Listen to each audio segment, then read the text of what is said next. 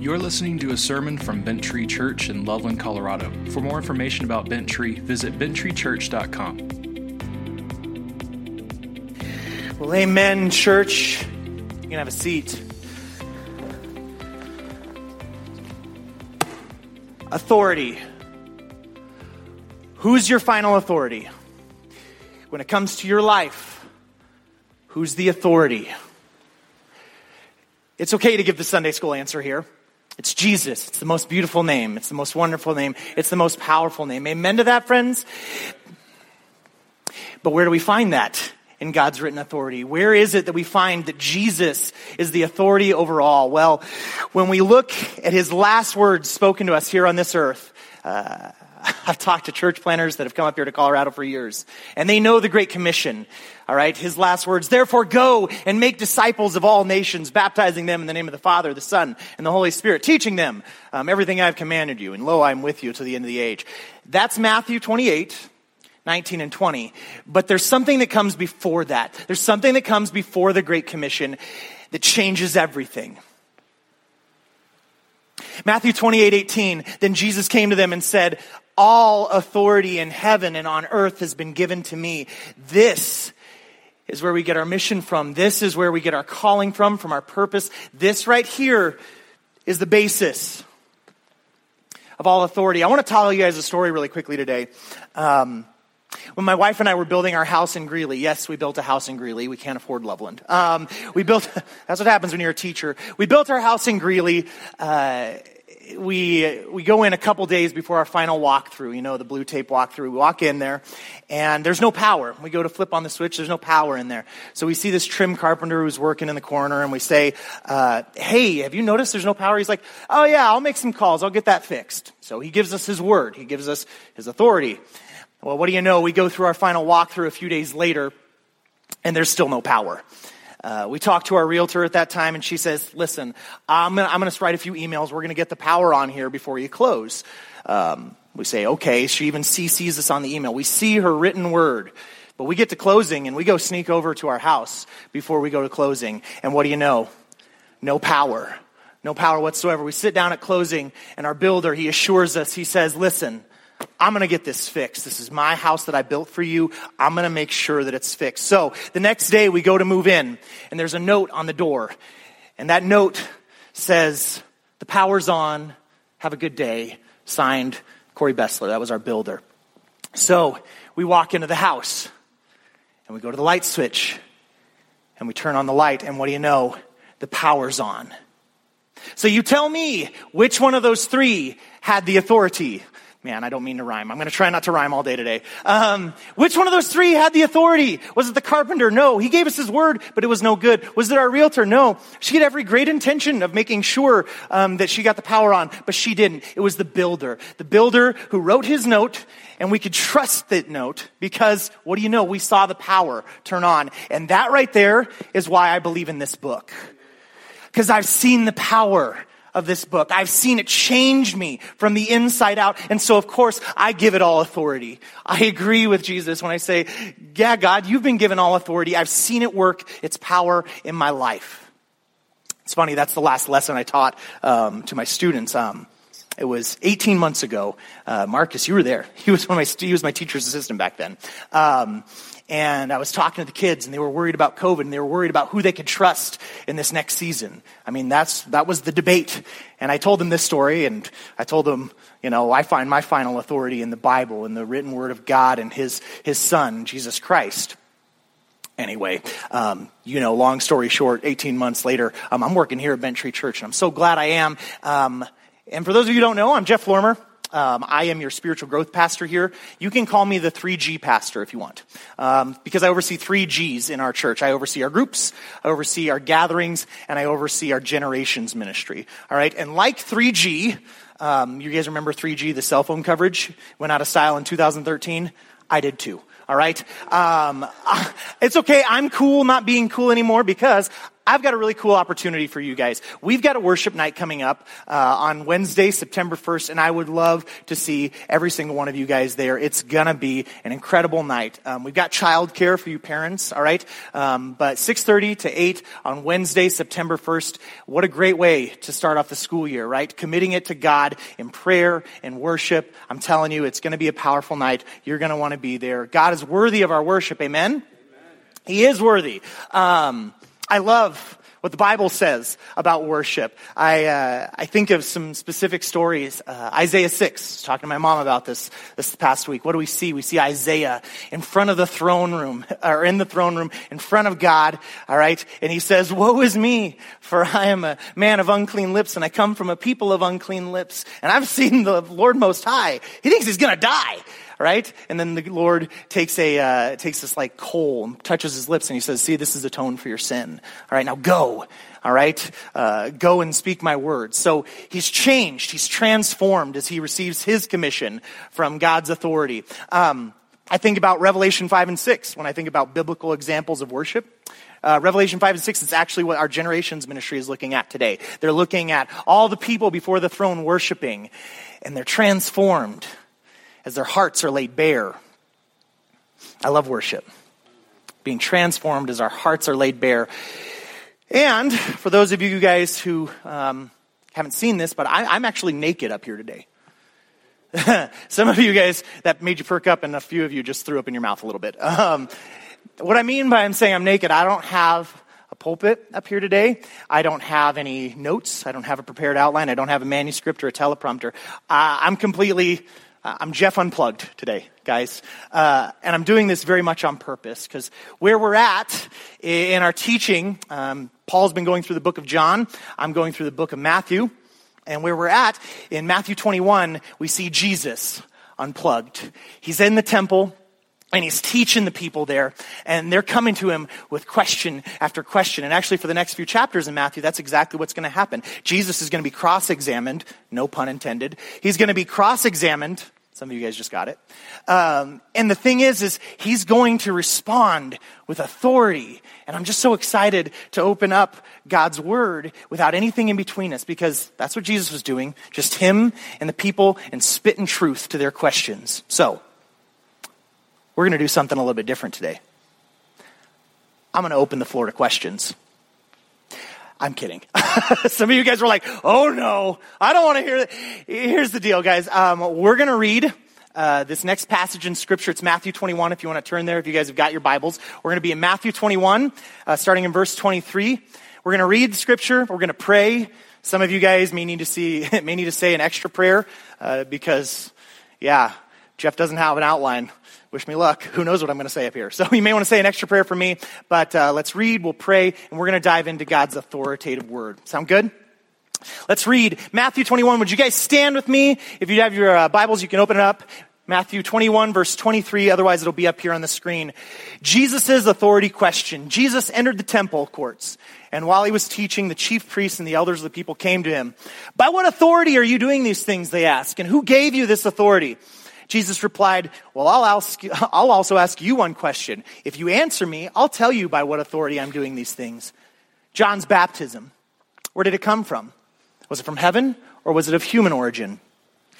They discussed it among themselves and said, "Well, if we say from heaven, he'll ask, 'Why didn't you believe him?' But if we say of human origin, we're afraid of the people, for they all hold that John was a prophet." So they answered Jesus, "We don't know."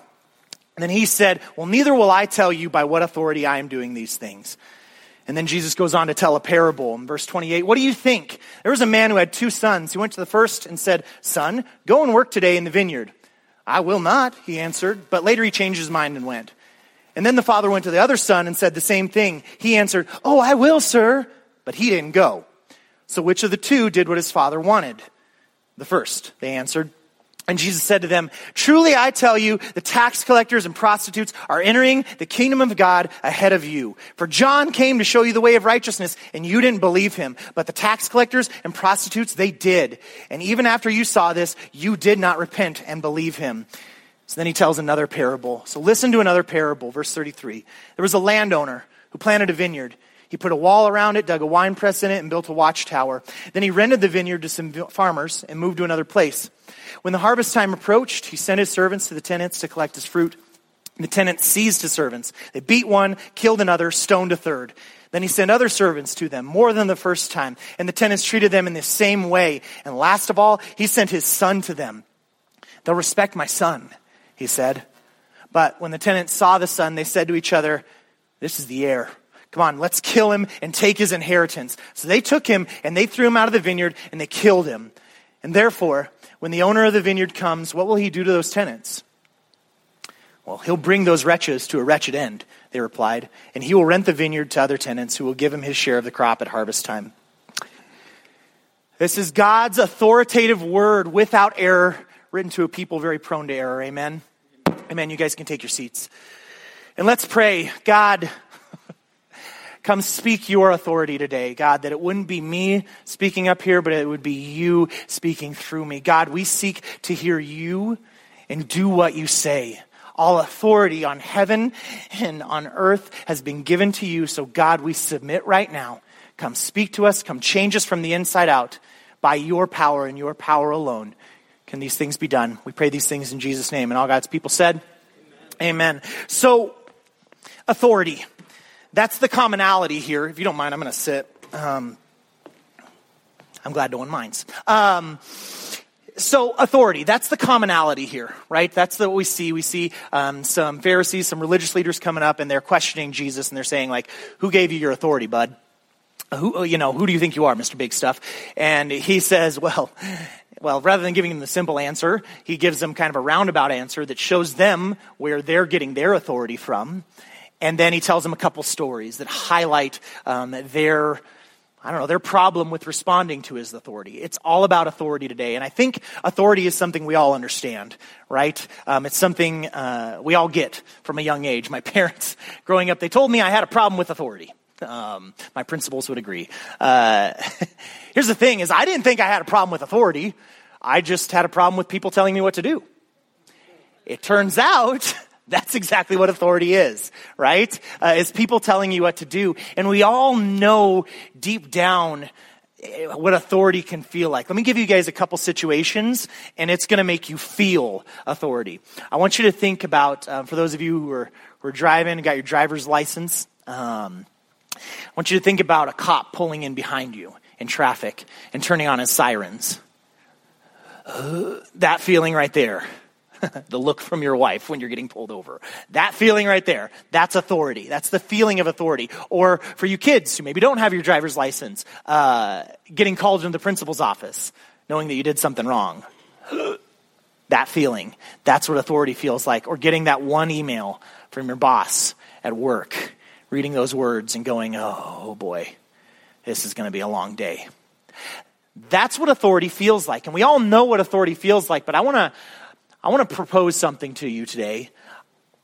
I think when it comes to authority, and especially God's authority, I think we have an issue feeling it. Like we don't feel God's authority the same way we would feel a cop pulling in behind us in traffic, the same way we would feel getting called in the principal's office. We don't feel God's authority. Like we understand like God's authority is weighty. It's got its own gravity, but it's like the gravity of a distant star that doesn't touch us. Like how do we actually feel God's authority? And I'll tell you right now, I think this is a problem. That we don't feel God's authority. Because, well, here's why it matters. God will not be mocked. A man will reap what he sows. A woman too. And for every action, for every decision you make, there is a consequence. And I guess what I want to get to was saying that there's a consequence for every action is like we've got to feel those consequences before they happen. You understand what I mean? And if we don't, we're going to be crushed under the weight of our bad decisions. I just want to paint with a really big brush here. I want to cast a really wide net and see if I can catch all of us here in this room. God's authority, His word.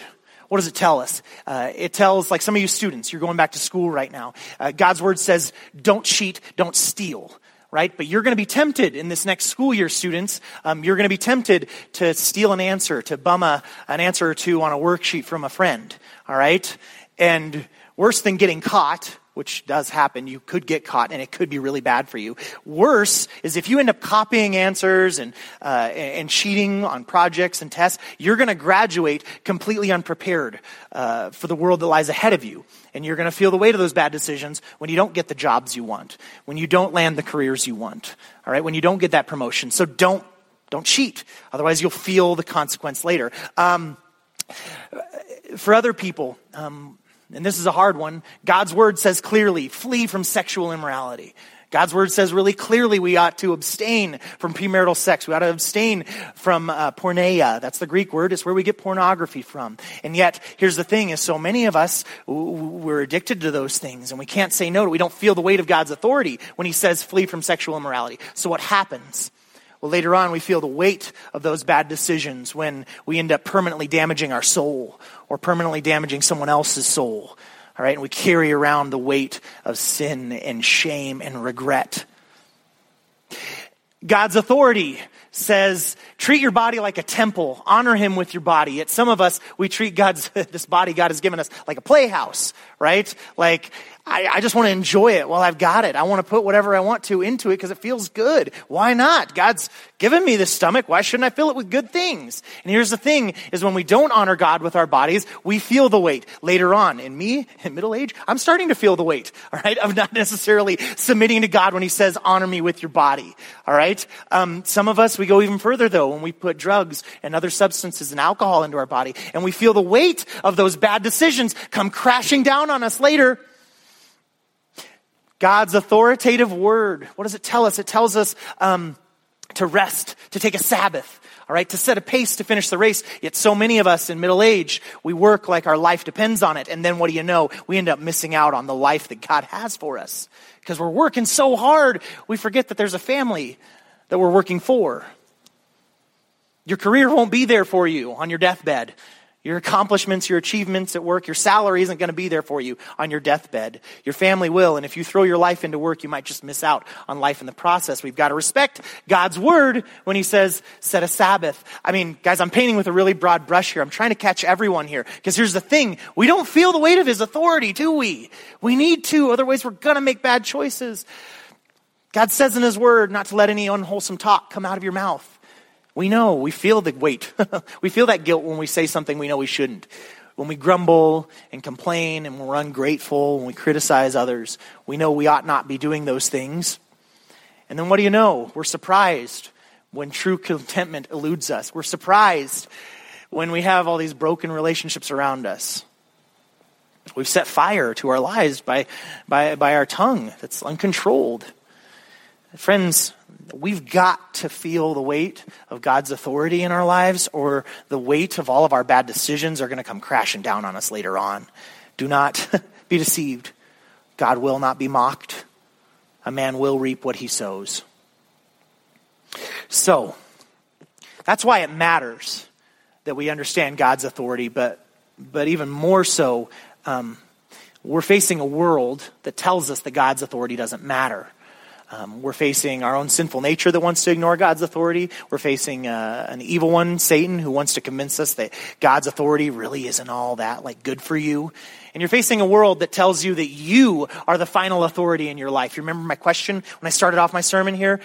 I said, who's the final authority in your life? The world will tell you you're the final authority. The buck stops with you. I mean, no one's walked a mile in your shoes but you. So you should be the final authority when it comes to your life, not some old book. It was written 2,000 years ago. You're the final authority in your life. And this is a very, very dangerous lie from the world. Check out Judges 17:6. Oh, that's been up here. You know where I'm going now. Judges 17:6. In those days there was no king in Israel. Everyone did what was right in his own eyes. Everyone was their own authority. And if you guys want to see how that actually works out for ancient Israel, when there's no higher authority and everyone just does what's right in their own eyes, when they don't submit to God as their final authority, and they just do what they think is best, go read Judges. It's a horrifying picture of men slaughtered in the street, women and children. The most vulnerable among us are the ones that are most abused and most violated. Society effectively collapses. This is what happens when everyone does what's right in their own eyes, when we don't submit to the higher authority that is God and his word for us. We've got to submit to his authority, friends. That's the point of what I'm talking to you today about. That's why I don't have any sort of manuscript, because I'm hoping that it just pours out of my heart and that you guys would know the truth of this, that there's power to be found in God's words, in Christ's words. And so that's where we're going to look now. We're going to see how Jesus answered people who were questioning his authority. Matthew 21, verse 23. Jesus entered the temple courts, and while he was teaching, the chief priests and the elders of the people came to him. You're going to see some words highlighted today. I just do that for my own memory so I know what I'm supposed to talk about. Okay, let me give you some context as to where Jesus is at. So earlier on in Matthew 21, you guys remember I rode my scooter out here last week. It was the triumphal entry. My scooter, not so triumphal. But I came out here on a scooter because I wanted you guys to remember, all right, Christ came in to Jerusalem, and he came and he shook things up, right? He came in gentle Jesus, meek and mild, and then he turned into like righteous Jesus, angry and wild. And he overturned all the tables of the money changers there. And now it's the next day, and he's teaching out there in the courtyard, all right?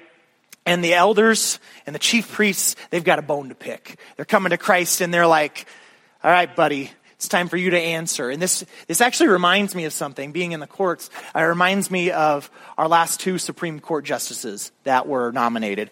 For those of you guys who don't know, we nominated a couple Supreme Court justices in the last 4 years. And what was that process like? Well, they were nominated, but then they have to do this grueling 3-4 day interview in front of all these experts on the law, the House of the Representatives or Senate or whoever. They come and they grill them. They cross-examine them. All right? And that's exactly the picture we have here. All the experts on the law, all the chief priests and the teachers, they're coming and they're going to grill Jesus. And what's the first question they ask? They ask, by what authority are you doing these things? And who gave you this authority? Who do you think you are, and who told you that you are who you say you are? All right? They get one thing right, though. They look at and they ask, who gave you the authority? Authority, just so you guys know something about authority, it's always given. Authority is never something that you can just walk in and demand. Authority is something that's given to you by others, right? Authority is something you give to others or other things in your life. I remember I was doing worship at a rescue mission in North Fort Collins, and I remember this guy gets up and he starts talking about the difference between power and authority, and I'll never forget his little 5-minute devo. He gets up in front of all these fall-down drunks and drug addicts, and he gets up in front of them and he says, y'all are given authority to things you should not be giving authority to, all right? Things that have no power over you. Here's the thing, and he gives this example. He says, a man could walk out into the middle of the street, and he could hold up his hand, but that doesn't mean he's going to stop the semi that's bearing down on him. All right? He has got no power to stop that semi. The semi's got all the power, right? But here's the thing. You put that man in a uniform. You put a badge on that man. Suddenly we give that man authority. And so when he puts his hand up, he stops the semi. This is the difference between authority and power. And he was saying, I remember this guy at the rescue mission, he was saying, guys, you're given authority to things like drugs and alcohol, things you should not be giving authority to, things that are going to wreck you eventually. They have no power over you. And I'll always remember his bottom line. His bottom line was, authority is something you give. All right? Authority is something given to you. And so this is exactly what the chief priests, with the religious leaders, they highlight. And they're asking, who gave you this authority, Mr. Big Stuff? And rather than Jesus giving the simple answer, because he could just say, my heavenly Father gave me this authority, zap, right? That's how Jesus did his miracles. Anyway, no, here's the thing. He didn't give him the simple answer. He gave him a better answer. He gave them a question that's going to reveal their own hearts. He replies, okay, I'm going to ask you one question. If you answer me, I'll tell you by what authority I'm doing these things. All right? So if you answer me, I'll answer you. If you show me your cards, I'll show you mine. But here's the thing. Jesus knows. He knows they've got the losing hand. All right? He knows that they won't reveal their cards. And in the process, they're going to lose face in front of all the people. And he's doing this very much on purpose to show them his authority is more than just something given to him by his heavenly Father. His authority is something to be submitted to. Here's the question Jesus asks, all right? If you answer this question, I'll answer you. He asks about John and John the Baptist. He says, John's baptism, where did it come from? Was it from heaven or was it of human origin? So you guys remember John the Baptist. He baptized Jesus. That's why he's called John the Baptist, all right? Not because he didn't like dancing and he didn't like Footloose, all right? Some of you guys just got that joke. All right. If you haven't, go watch Footloose, the original one. All right. John the Baptist, he baptized Jesus. And if you will remember, right before he does so, he says, look, the Lamb of God that takes away the sin of the world. It's God's chosen one. It's the Messiah. John testifies. He says, that's the Messiah. He points to Jesus and says, that's the Messiah. And then when he baptizes Jesus, another witness shows up on the scene. You remember that a voice comes from heaven saying, this is my son in whom I am well pleased. Listen to him. So we've got two witnesses at John's baptism to Christ's authority. All right. One, literally a voice from heaven. And the other thing is we've got John, who's a prophet from heaven, testifying to Christ's authority. And Jesus is asking, well, do you guys recognize that John was from heaven? Or are you just going to say he's just a regular old man? He's of human origin.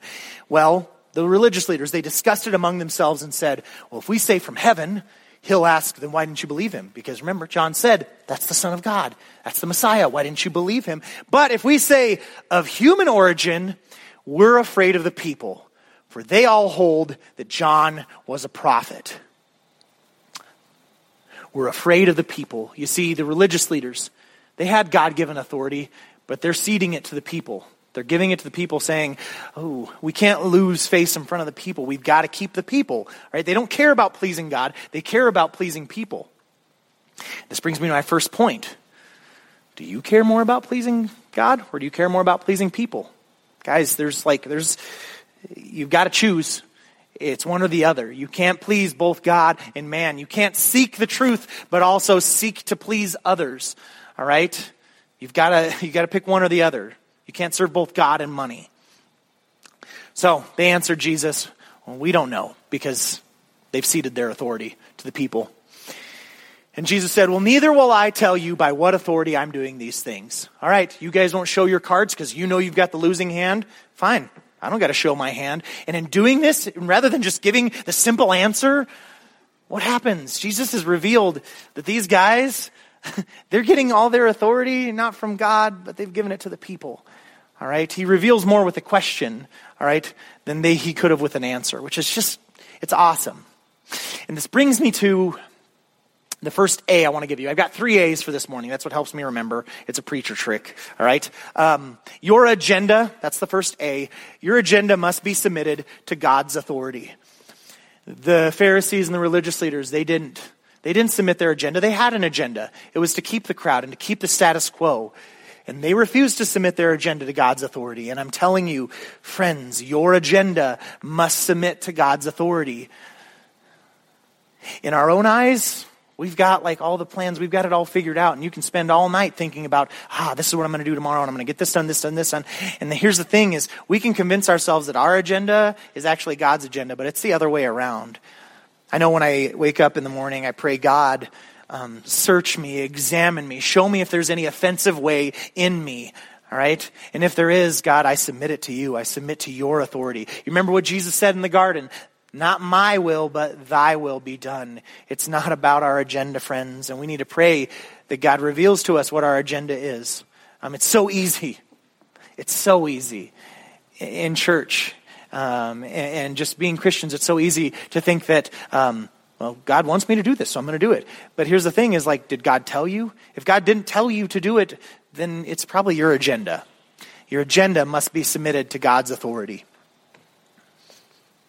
The Pharisees didn't. They didn't want to submit their agenda. And so now Christ is going to take them through, some of the consequences of that.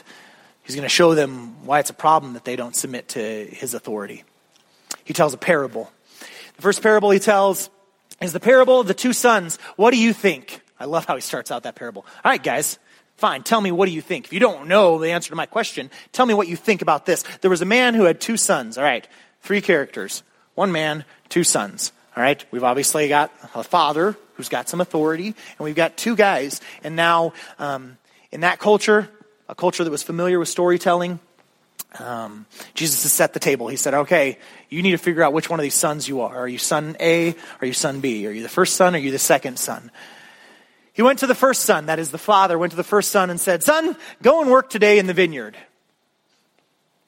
Go and do work. We've got a clear directive from authority, right? The father's the authority. Father says, hey, go and work today. And how do we obey? Right away. Use that in parenting. It's fantastic. All right. How do we obey? Right away. Son, go and work today. Quick aside here. What is the work that God requires of you? So many of us dudes, we're all focused on doing the right work. What's the work I ought to be doing? All right. What's the job I ought to be doing? There's a work that God requires of you. There's a work that he asks you to do. It's in John 6:29. Jesus answered, the work of God is this, to believe in the one he has sent. If I could ask you guys to learn a verse like a catechism, it would be this. What's the work God requires of you? To believe in the one he has sent. What's the work God requires of you? Believe in the one he has sent. You're wondering what work you ought to do today? Believe in the one he has sent. Okay? Anyway, quick aside. So we've got the father. Go and work today, son. All right? The son answers, I won't. I ain't going to. I don't want to. I don't really want to do the work today. All right? I will not, he answered. But later, he changed his mind. He repented, and he went. He changed his mind. That changed his behavior. Initially, he said, I'm not going to. And then he changed his mind, and he went. So we've got a son who is initially defiant. I relate to this one already, all right? This is me. I was totally defiant, all right? But later, he's compliant. Initially defiant, later compliant. Then the father went to the other son. Let's see what this other son does. He said the exact same thing. That is, go and work today. And what's the work God requires of you? To believe in his son. There we go. Gold star for you, all right? He went and said this exact same thing. Go and work today in my vineyard. But he answered, I will, sir. Ooh, I love this detail. Sir, you see the suck up there? Like, oh, yes, sir. Whatever you ask, sir. Of course, Father dearest. Any one of you guys have like an older brother or younger sister or something like this? Ugh, right? These people make our blood boil. They say, oh, yes, of course, Father, I will. But he didn't go.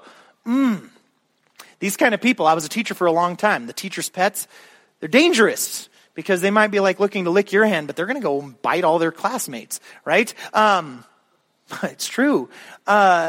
These are the kind of people, like the people who suck up to the boss. Yes, of course, sir. I'll do whatever you ask, sir. And then they're the first people to throw you under the bus, right? When it's closing time, all right? When the going gets tough, they're going to throw you under the bus.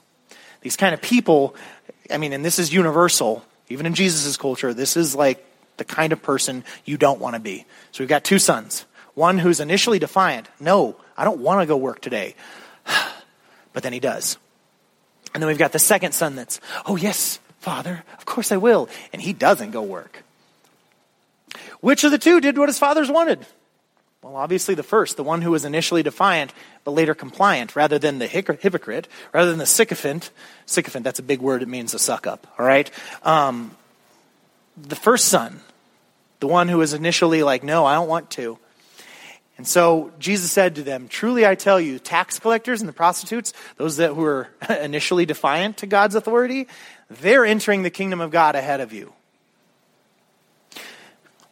Again, he's saying, these guys who initially looked like they had hell to pay, they changed their mind, they repented, and they're doing what God says now, they're going to enter the kingdom of God ahead of you. And you guys over here, that pay lip service to God but don't actually render your hearts to him? No heaven for you. John came to show you the way of righteousness and you didn't believe him. But the tax collectors and the prostitutes, they did believe. And even after you saw this, you did not repent and believe him. Jesus has got judgment for those that pay lip service to God and don't actually do what he says. Those who say, oh, my agenda is the Lord's, but don't actually do what he says. Those who don't submit their agenda to him, there's double judgment for them. Because here's the thing, is these people, they see others repenting and they're not repenting themselves. Even after you saw this, you did not repent and believe him. So here's my second A for the morning, guys. Your actions must be evidence of God's authority. Again, it's not just enough to say, yes, Lord, I'll do whatever you say. Your actions have got to back it up. It's both belief in God, and it's our works that follow, right? Your actions have got to be evidence of God's authority. Friends, Jesus was up on the stand here, right? And he's answering all the questions of the religious leaders. What if they put you on the stand? What if you were on trial and people had to prove that you were a Christian? Would your actions actually be evidence of God's authority? Or do you look like the rest of the world? If I looked at your budget, does it look like that of a Christian? If I looked at your calendar, does it look like that of one who's repented and believes in God? If I looked at your browser history, does it actually look like someone? Is it actually evidence of what you believe? Because here's the thing is like these guys, they say all the right words, but their hearts are far from him. I don't want that for any of you guys. Our actions have got to be evidence of God's authority. Lastly, there's one more parable that Jesus tells. Listen to another parable. There was a landowner who planted a vineyard. He put a wall around it, dug a wine press in it, and built a watchtower. He rented the vineyard to some farmers, and he moved to another place. And when the harvest time approached, he sent his servants to the tenants to collect his fruit. And the tenants seized the servants, they beat one, they killed another, and they stoned a third. And he sent more servants to them, more than the first time, and the tenants treated them the same way. And last of all, he sent his son to them. They'll respect my son, he said. But when the tenants saw the son, they said to each other, this is the heir. Come, let's kill him and take his inheritance. They took him and they threw him out of the vineyard and killed him. Someone's acting the story out in the back. Anyway. I shouldn't have made that joke there. It's funny, we're laughing, but here's the real deal. Like, Jesus is being like crystal clear here. He's saying like, guys, let me tell you a story. And this is a story that's based on history, a history that hasn't happened yet. He's saying, listen, prophets were sent to you, kings and queens and other people to point you to the way to God, and you didn't listen, all right? And then finally God sent his son. That's me, all right? And you know what you're going to do? You're going to kill me, all right? More than cross-examining me, you're going to put me on a cross. And so Jesus asks this question, pointing to the future for those who will reject him. He says, when the owner of the vineyard comes, what will he do to those tenants? That is, these tenants, these people who are supposed to be taking care of the man's vineyard. What's he going to do to them? They were supposed to be, taking care of them. And they end up killing the owner's son. What's going to happen to him? He's going to bring those wretches to a wretched end, and he will rent the vineyard to other tenants who will give him his share of the crop at harvest time. There's a wretched end. There's literally hell to pay for people who disobey. There's hell to pay for people who don't do the work that God requires of you, and that is to believe in his son. There's hell to pay. He'll bring you as a wretch to a wretched end. And he's going to give heaven, that is what the vineyard stands for, I think, in this parable. He'll give that to those who give him his share. What is his share? It's you. It's your obedience. All authority belongs to Christ, including you. All right? That means we ought to submit. And so lastly, guys, I need you to realize this. Yes, your agenda must be submitted to him, to God's authority. Yes, your actions must be evidence. But even more so, the last day of this morning, God's authority is a person. I'm not asking you to submit just to a set of dogmatic teachings. All right? What I'm begging you to do today is to submit to Christ. Because God's authority is a person. That person is Jesus Christ. When I was a teacher, I used to teach like what these little words are called. This is called an article. It's the indefinite article, as in it's not defined. But I just defined it for you here. Who is the person that God's authority rests upon? Jesus Christ. All right? It's called the indefinite singular article. All right? Singular as in it's in one person and one person alone. You cannot give your authority. You can't give authority of your life to other things and also claim Christ. It's like going up to God and saying, God, I give you my heart. What's behind your back, son? God, no, I give you everything, my time, my budget, my money, everything, God. What's behind your hand, son? We can't be close-fisted with God. God's authority is a person. It's Jesus Christ, and he's inviting you into a relationship where you give him your heart, and he gives you eternal life, and that is knowing him, knowing Christ. So, I told you the problem we have is not feeling authority. It's like it's not real to us. But God's authority is real. And it came down in a real person. His name is Jesus Christ, and he wants a relationship with you. And it's not just for those of you who don't know Christ. Some of you may not be believers, may not be whatever full-fledged Christians that have given your entire heart. It's for everyone here. It's for every believer. God wants a relationship with you. Every morning when I wake up, I have this piece of paper. It's a blank piece of paper in my Bible. And I think of it as like what God is asking me to do. I don't know what he's going to be asking me to do today. I know it's going to involve his word and doing what his word says, but I don't know. All right? But I sign the paper at the very bottom saying, God, whatever it is you're asking me to do, I'll do it. I submit to your authority. I submit to Jesus Christ. He is the person upon whom all of God's authority rests. All authority in heaven and on earth belongs to him. We ought to submit to him. Here's my quick to-do for you guys today. If you want to know God's authority, it's like ABC, but it's even one better. It's BCD. Bible, church, D3. This is what I would ask of you guys. If you want to get to know God's authority in a real way, it's going to start by getting to know his word. All right? The Bible. All right? Digging in and really seeing who is this God of the universe that wants a relationship with me. There's so many misconceptions around it. But you got to dig into it, friends. And the best way to dig into your Bible, I'm telling you, is a church. It's through this community. People that are going to call you out and say, hey, listen, you say this, but it seems like you've got this behind your back, like you won't give up to Christ. All right? And also, I would say D3, that is your D3 groups. That's the best way that we've found to have that community in a smaller space where you can't just come and be lost in a sea of faces, but where you're in that group. And you're being discipled and you're discipling others. If you want to know God's authority, this is where it starts. It's not ABC, it's BCD, Bible, church, D3. I want to pray for you guys today. Does that sound good? We've talked a lot about authority. It's about time we actually do something with it and we actually submit our hearts to him. So would you bow your heads? Would you pray with me? God, all authority on heaven and on earth belongs to you. That includes us. We're here on this earth, and so we give you our hearts, we give you our lives. We don't deserve you, Christ, but we thank you that you came. You could have come at us with a gavel, you could have come at us with judgment, but God, you came to us with an offer of peace, an offer of relationship, and so God, we submit to you wholeheartedly right now. God, we submit to your authority. Whatever it is you ask of us, we just want to be faithful to do it, God.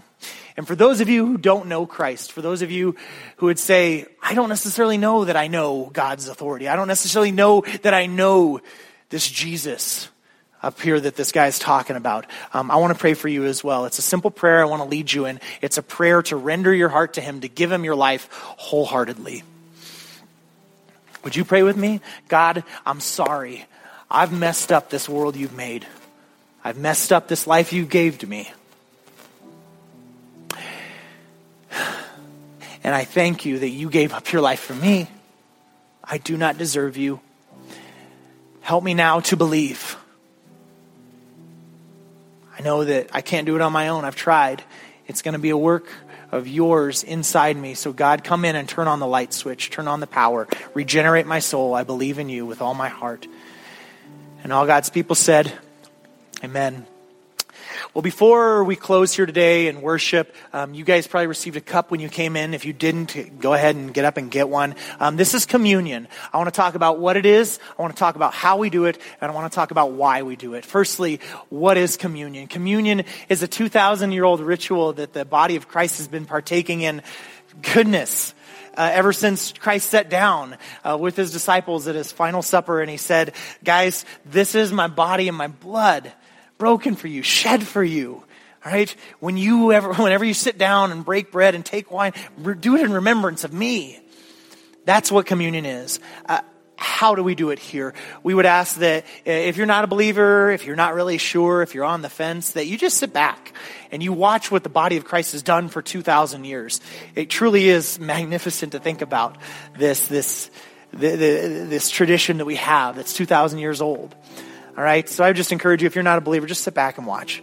All right, But if you are a believer, you know exactly why we do this. We need communion with our Heavenly Father. We need communion with each other. We need that reminder of God's authority. Otherwise, we're like that guy driving down the road, all right, who doesn't see the cop till it's too late. And God, the thing is you can pay a parking ticket, but the fine of our sin, the penalty of our sin, is something we can never pay. And so we remember today, when we look at the blood, we said, this was worth it. All right, this is worthy. This can pay for my sins. We look at the body that was broken and we say, God, you gave up your life for us, and now we give our lives to you. So, church, at this time, let's go ahead and let's take the bread. Let's take the little wafer. Let's take that out. It's really hard to get it, if you guys can get it. Let's take that wafer, and as you chew it, as you place it in your mouth and you feel it broken, remember, this is Christ's body that was broken for you.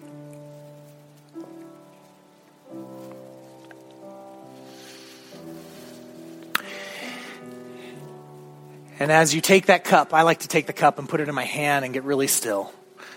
And if you get really still and you wrap your fingers around it, you can actually see like your heartbeat in there. I challenge you, get real still. Our heartbeat, our lifeline, it's found in Christ and Christ alone. In his atoning death on the cross for our sins. So now drink and do this in remembrance of him.